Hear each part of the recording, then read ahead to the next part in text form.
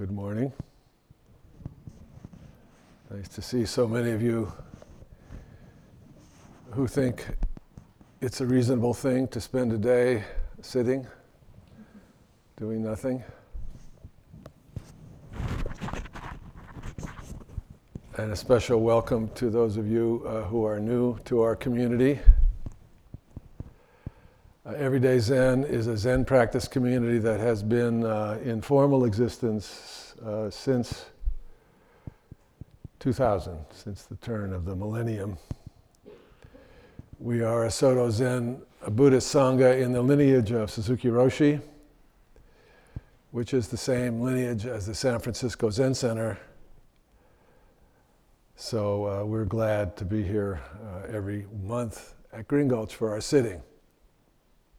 I was a resident of Green Gulch for a long time, and we raised our children here, so Green Gulch is home for me. The Everyday Zen community is purposely very simple. If you want to join us, and you are more than welcome to do so, it's simple. Just keep showing up. That's all you need to do. Showing up to our, if you want, daily sitting online every morning at 7:30, a highly civilized hour. And our Dharma seminar every Wednesday at 5 o'clock. Both those things are online. And our monthly sittings.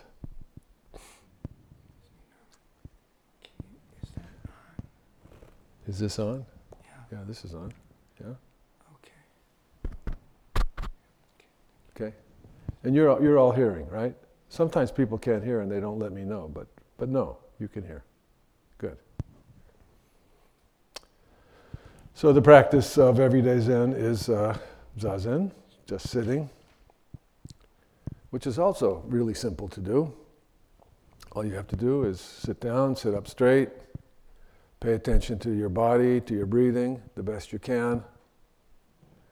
And whatever else happens, let it happen. Let it come, let it go.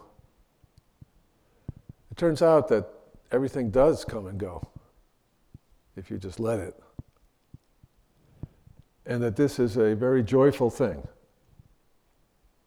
when you open your heart to it.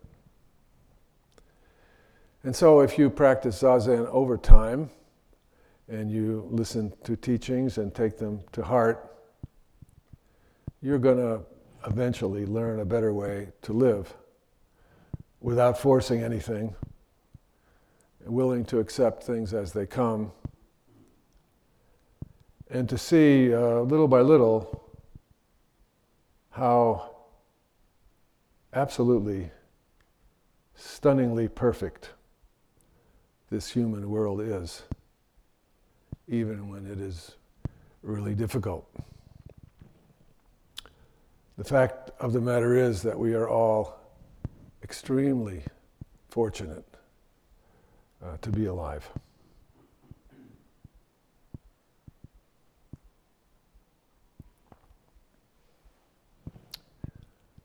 Sometimes one of the Buddhist magazines will ask me to write an article for them. Are you hearing okay? Can you hear Natalie? Are you hearing my voice okay? Yeah, okay.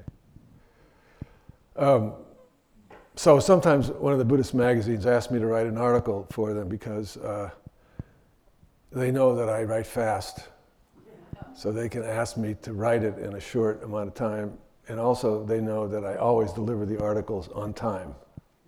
So I don't give them any problems, and so that's why they ask me to write articles. And then when I do that, I often, to save time and effort, present the article as a Dharma talk. So that's what I'm going to do today. So I wrote this little essay for Buddha Dharma magazine. And the subject of the essay, as they assigned to me, was the role of the teacher in Buddhism, because they're going to do a kind of spread on this topic, and they asked me to write sort of a general introductory essay about the teacher in Buddhism. And so that is what I'm going to do right now, is I'm going to read you this essay that I wrote in the hopes that it will be of some interest and use to you. So here is the essay. The three treasures are the foundation of Buddhism.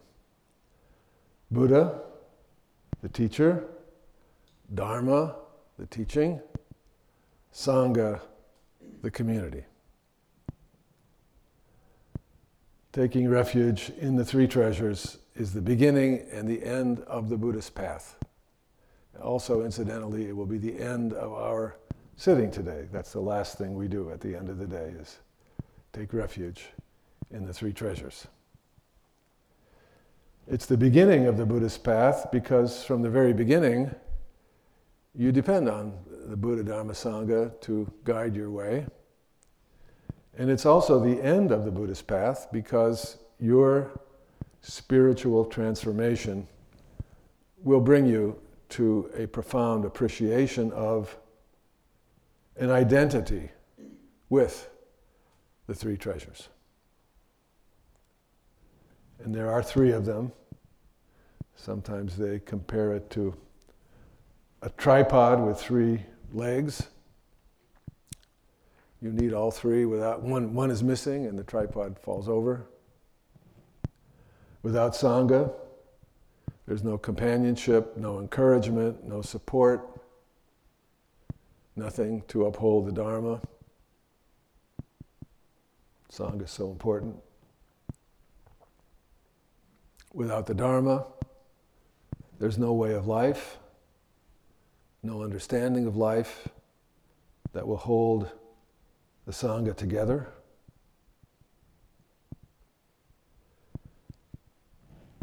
Dharma is obviously really important.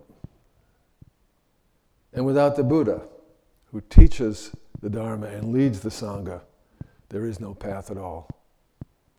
The three treasures form an inseparable unit, each treasure depending on the others, each one equal, each one central. In theistic traditions, the pattern framework of this seems a little different, because where there's a God who is an absolute, there couldn't be any other comparable factor. No human being could ever be on the same level as God. So that you can have clergy, you can have teachers who are proficient in the doctrine, you can have priests who even are said to have some special capacity for intercession. But there is no person who can be as integral to the goal of union with or obedience to God in the way that the teacher, who stands in the role of the Buddha, is integral to the accomplishment of the Buddhist path. So in a way, our Western tradition doesn't give us a model for this. There are some versions of the Buddhist tradition in which the teacher is so highly respected and so highly regarded that they almost become a deity. They're understood to be a very special kind of person, a guru with unique power to bring a faithful student to realization. Sometimes when you read the stories of the old Zen teachers, it can sound like that. And I remember long ago when Buddhism was very new around here, and the older generation of great Asian Buddhist teachers were still alive, how exciting it was, how amazing it was to visit with them. The room would be electric. It would take your breath away.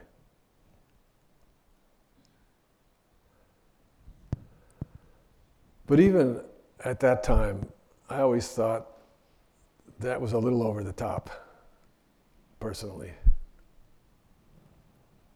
And maybe it was. Maybe that was not really anything more than the fantasy of we young people in the 1960s. But it was really powerful. And many, many people in my generation, many, made lifetime commitments to practice the Dharma based on their faith in these people. But whether or not that was overblown and exaggerated, I think it was a true reflection of the position of Buddhist teachers in traditional Asian cultures of the past, cultures in which family and national structures were, and maybe still are to this day, extremely hierarchical and usually male-dominated. But even in Buddhist traditions that have this idea of the teacher embedded in them, the preservation of that feeling for the teacher in the West, or maybe even in the postmodern East, seems problematic because it overbalances the teacher, placing them not equal with Dharma and Sangha, but somehow beyond them. So how do we do this? How do we have Buddha, Dharma, Sangha in the proper balance? How do we have, because I think we need real teachers in Buddhism. It's not easy, and it's especially difficult now in our Western cultures, which are so mistrustful right now, more than ever, so mistrustful of power and hierarchy. Even our great and acknowledged moral heroes, as the telltale biographies attest, have feet of clay. We didn't know it at the time, but now we know it. So how could you trust any leader, really? Especially a spiritual leader, maybe. But even today, there are people who somehow manage to forget about all that and throw themselves into complete investment in spiritual teachers. And they can end up pretty out of whack, losing any critical distance or any personal agency. So it's not an easy thing. How to trust a teacher. And it's not really necessarily a personal thing, it's something a culture has to learn how to do together. The logical alternative to that is to have a Sangha that doesn't have any teachers or hierarchies. A crowdsourced Dharma. Seems like a good idea. To give people what they expect, what they want, and what they feel they need. And why not? This is very contemporary, works well with the economic system, sounds good, and maybe it works out. I don't say it doesn't. But from my point of view, it doesn't seem sufficient. Without the Buddha treasure, the Dharma and the Sangha treasures will be hard to sustain. So this is a challenge for us now. And I don't think anybody has the answer to it. I don't think anybody could possibly have the answer to it. I think it's something we're all going to do collectively in different ways, in different places, among different people, by trial and sometimes painful error, and we've already made plenty of painful errors from which we've learned. But I think it will work out eventually, because the Buddha, Dharma, Sangha are too precious to disappear, and they will always find a way. There's an interesting set of step-by-step instructions about teachers that the Buddha gives in the Kanki Sutta, number 95 in the Majjhima Nikaya, which you can easily find online. I'm using the Bhikkhu Bodhi translation of the text, but there are others. It's the sutra is somebody asks a question: how do you find the truth? How do you really awaken and find the truth? And the Buddha then answers that question in the following way. He says, the first thing you need to do is find a teacher.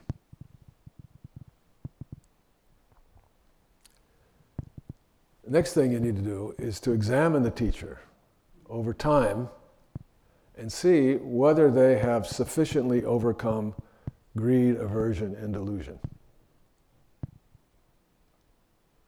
So that's the beginning of what you need to do if you want to discover the truth. So this implies two things. First, clearly, he says, you need to start with a teacher, and that's up to you to find that person. But also, it's up to you to evaluate that person, and apparently you are capable of doing that. Your evaluation is sound. But second, the basis for your evaluation is not the teacher's verbal, intellectual, or spiritual skills, but whether the person is fair, ethical, stable, kind. In other words, whether the person has overcome the natural, self-centered impulses that every human being is subject to. And the Buddha, as I read it, doesn't seem to be saying you have to find the perfect person who's the paragon of virtue, because in my experience this is impossible to find somebody like that. Only that the person would be aware of who they are. And being aware of who they are, that they would be more or less in command of themselves. And that you would be able to see this by observing their behavior over time.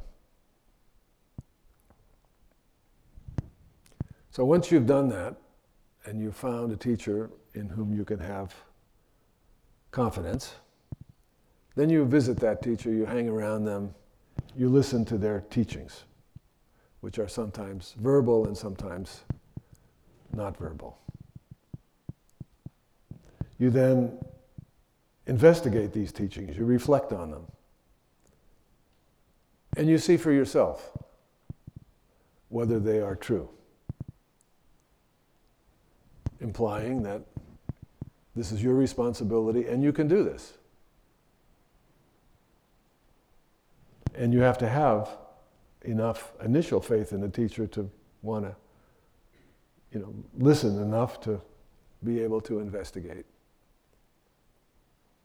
and verify.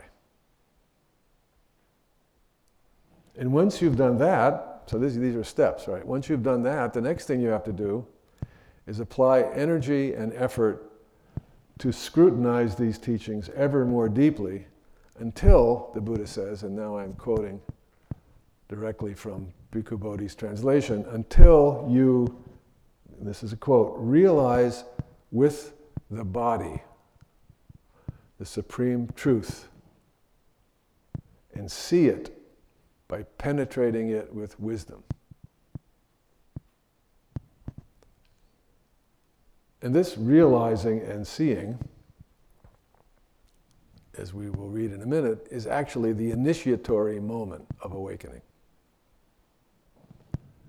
It's the moment when you realize that the teachings really, really are true, and you know it with your whole body and your whole mind and your whole heart. There's no doubt. You might not understand them all or be able to explain them or be an expert on them, but you do really know they're true. And that's the beginning. And then he says, the final arrival, this is again a quote from the sutra, the final arrival at the truth, the Buddha goes on, lies in the repetition, development, and cultivation of those same things. So it's a little bit like Dogen when he says practice is realization. Realization is practice. In other words, awakening is an ongoing affair. The final arrival is the ongoing practice of cultivation and refinement over a lifetime. So you're the one who does the practice.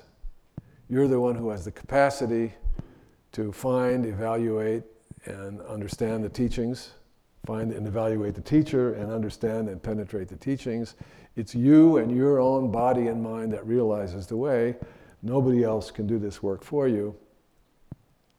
But it begins with finding a teacher and having confidence in that teacher who will illuminate the Dharma and the Sangha for you, who will open up your great road.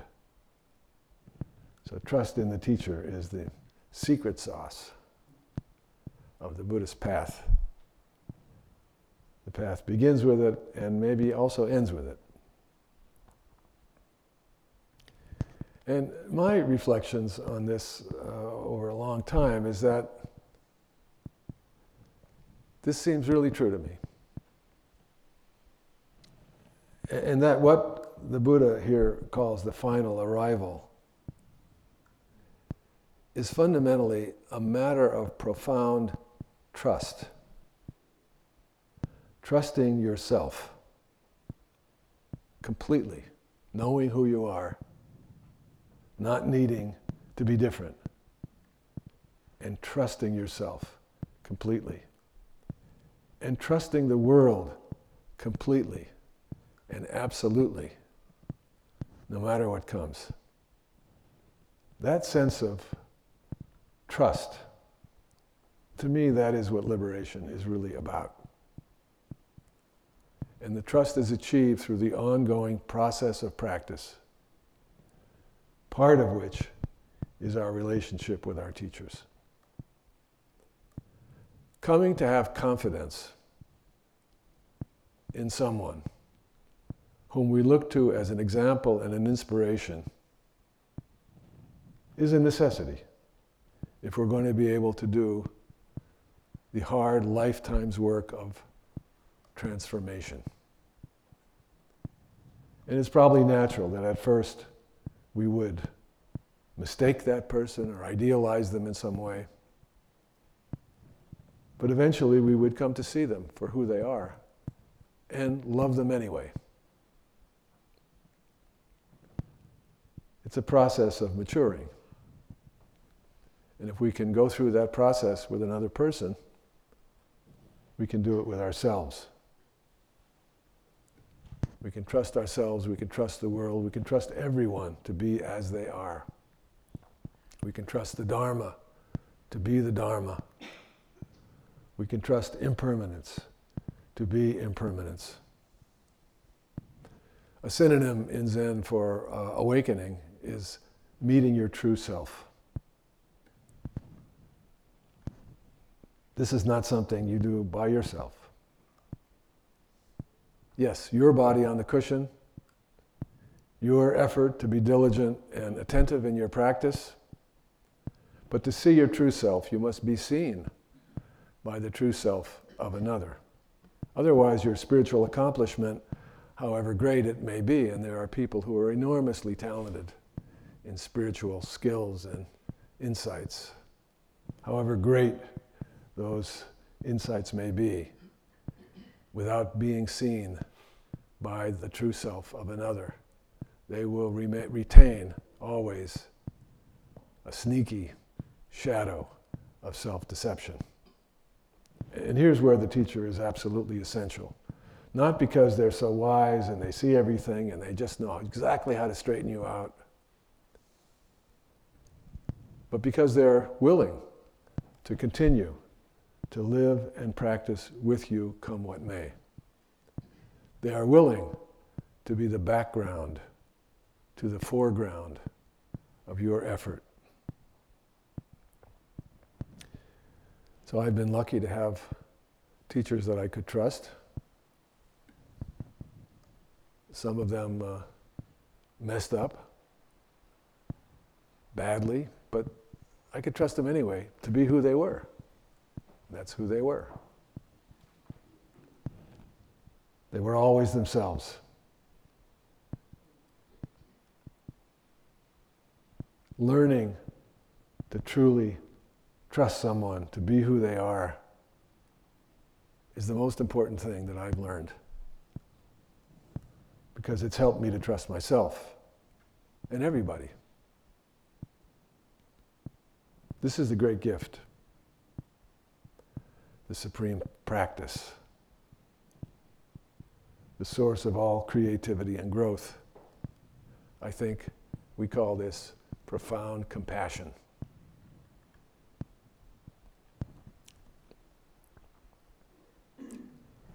So that's my essay that I wrote for more or less, I didn't read it exactly word for word, but more or less for Buddha Dharma magazine.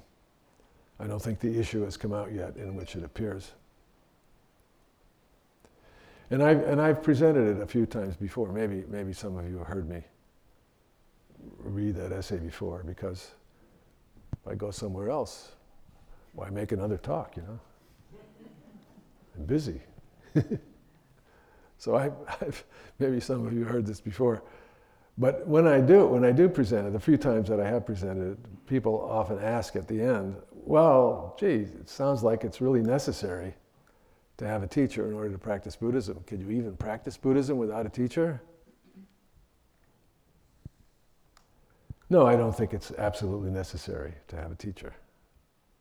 There's plenty of people who practice Buddhism or mindfulness or secular Buddhism or whatever they call it by being very diligent with their own practice, reading a lot of books, listening to talks. Maybe they do this all by themselves. A lot of people do. They don't like groups. They don't like to join anything. Maybe they do join groups, you know, like occasionally here or there, or various groups. There are people who feel like they really have found a teacher by reading that person's books, hearing that person's voice online. They feel like that's my teacher.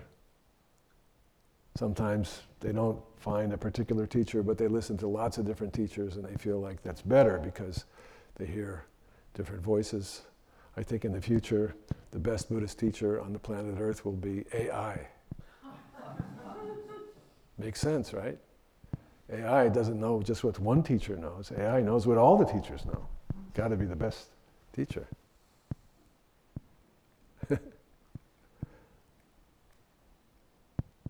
So I bet some of you could say, yeah, that's right. I do that. It works pretty good for me. So I don't say that you can't do that.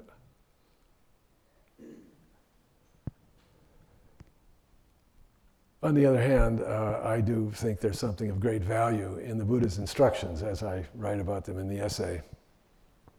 I do think that, as I tried to say, there's a dimension to the practice that you don't experience without a teacher. Now, a lot of people might not be interested in this dimension. They might say, well, you know, that's not what I'm after here. In which case, right, then what's the point? You don't need it. But it's something that I personally valued and came to practice for. And I think it was worth the trouble. If I were to say what that difference is, maybe the difference is between developing yourself fully and going beyond yourself. Something like that. So I'm going to, if you don't mind, take a few more minutes here to go back into the Kanki Sutta, because there's something else in there that was not germane to my essay, but I think is interesting. I'd like to share with you this morning. The Buddha, from the evidence from the suttas, the Buddha didn't have a program as much as he just would respond to people who had questions. So almost all the teachings in the suttas come as a response to a particular questioner. And in this case, there is a young Brahmin who questions the Buddha. And he says to him, Master Gautama, in regard to the ancient Brahmanic hymns that have come down through the oral transmission, the hymns preserved in the collections, the Brahmins, my teachers, come to the following conclusion. Only this is true. Anything else is wrong. What do you have to say about this?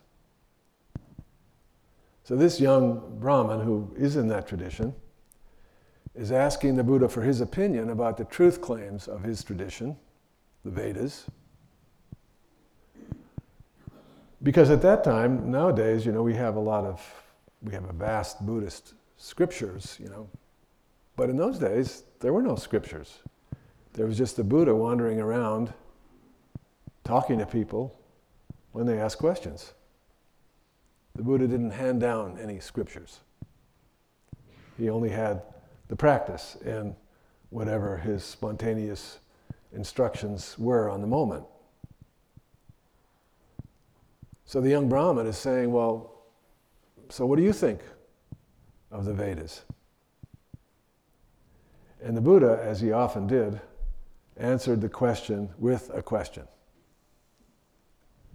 He said to the young Brahmin, well, let me ask you, have you ever found a single Brahmin who said the following? I know this. I see this. Only this is true, and anything else is wrong. So notice the difference here. On the one hand, you have the young Brahmin saying, my teachers say this is true, anything else is wrong. And on the other hand, the Buddha is saying, does anybody say, I know this is true. I have seen this. And therefore I know that it's true and that nothing else is true. And the Brahmin says, well, actually no. None of them have said quite that. None of them have said that they've seen it for themselves, and so they are sure of it for that reason. They assert that they know the truth and that there's no other truth possible, but they do not say that they have known it and seen it for themselves. So then the Buddha goes on, he says, well, how about going back? Maybe none of your teachers have said that, but what about going back like 4 or 5 or 6 or 7 generations to the great teachers of the past? Have any of them said that? I know this, I see this. It's only this is true. I've seen it for myself. And the young Brahmin thinks for a minute and he says, no, none of them have said that.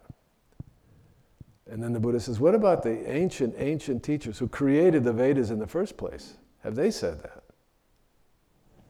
And once again, the young Brahmin has to answer no. Well, the Buddha then says, well, it seems like there isn't a single one who actually has seen it or known it. It's like a file of blind men, each one in touch with the next. The first one doesn't see, the middle one doesn't see, the last one doesn't see. The Brahmins are kind of like that, a file of blind men following one after the other. Even the one in the front of the line doesn't see.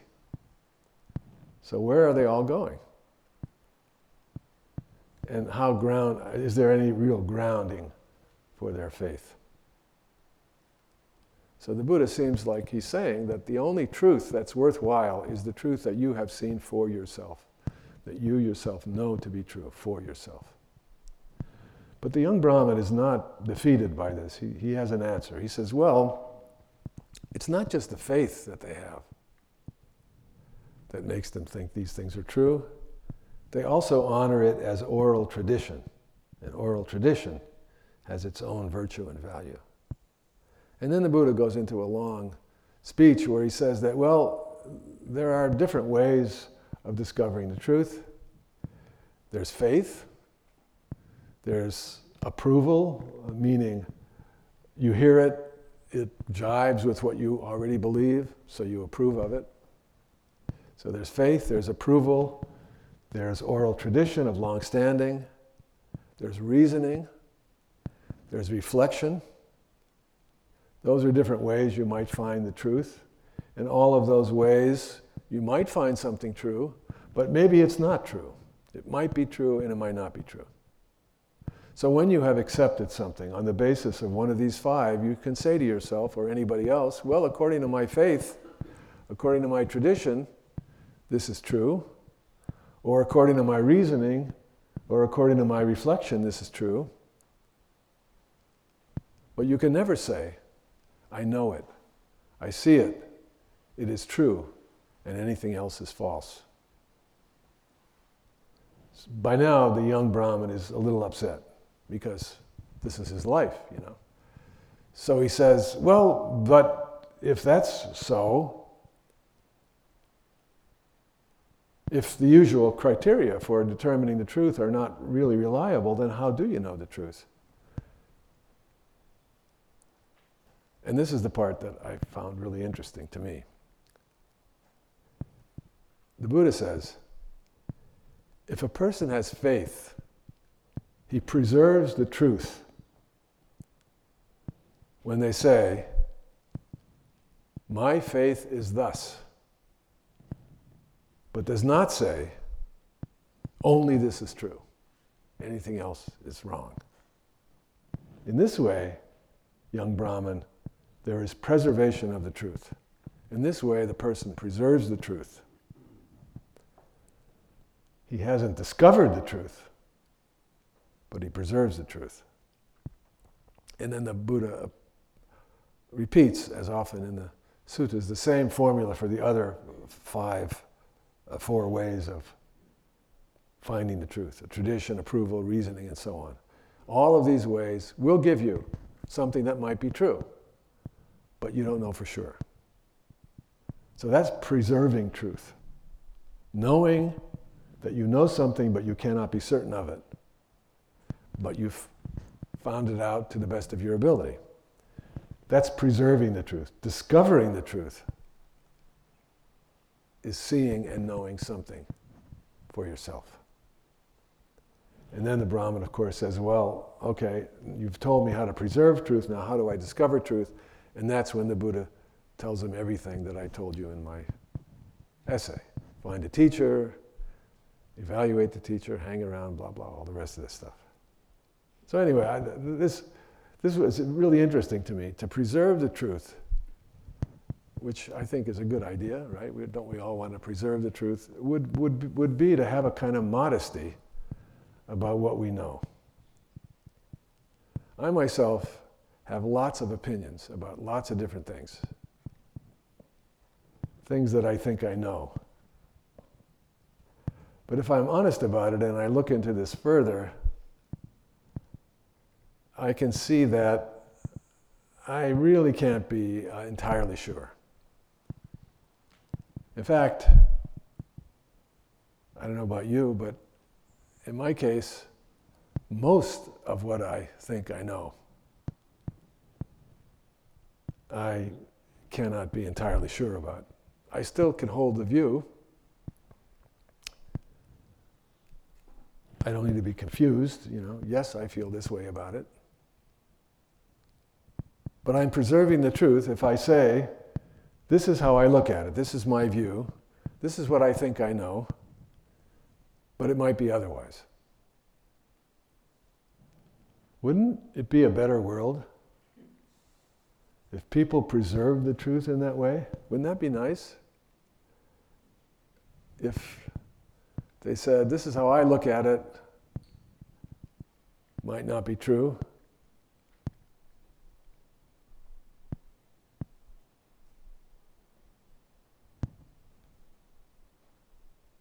Because they haven't seen these things firsthand. with their body and their whole heart and mind. So this means that when the Buddha is talking about discovering the truth, he's not talking about ideas or views or bits of knowledge. He's talking about a human experience that you can be uniquely certain of, that will pervade your whole heart and mind and body. I myself am certain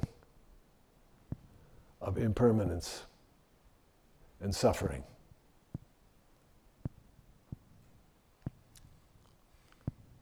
I am certain of the profundity of birth and death, and of the tenderness of the human heart because of this. And also because of this, of the imperative to be as compassionate and as kind as I possibly can be.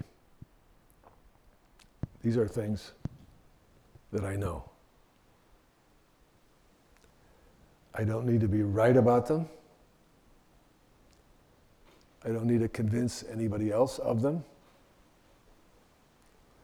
I don't need to be known far and wide for them because they are just nothing special, but some insight that I miraculously developed. They're just simple things that everybody knows and that are true for everyone.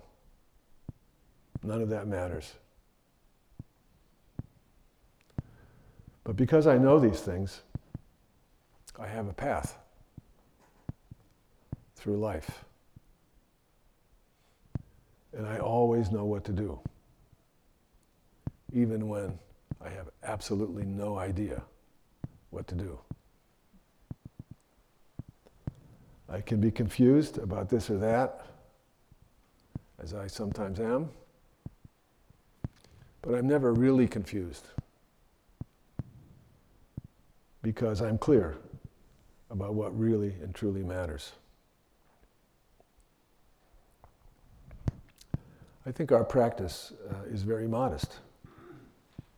It will not give us special knowledge or insight or some special kind of wisdom.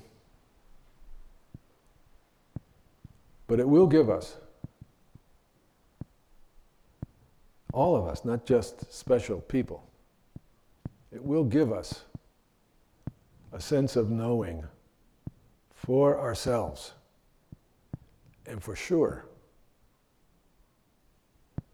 what our life is, and therefore how to live it.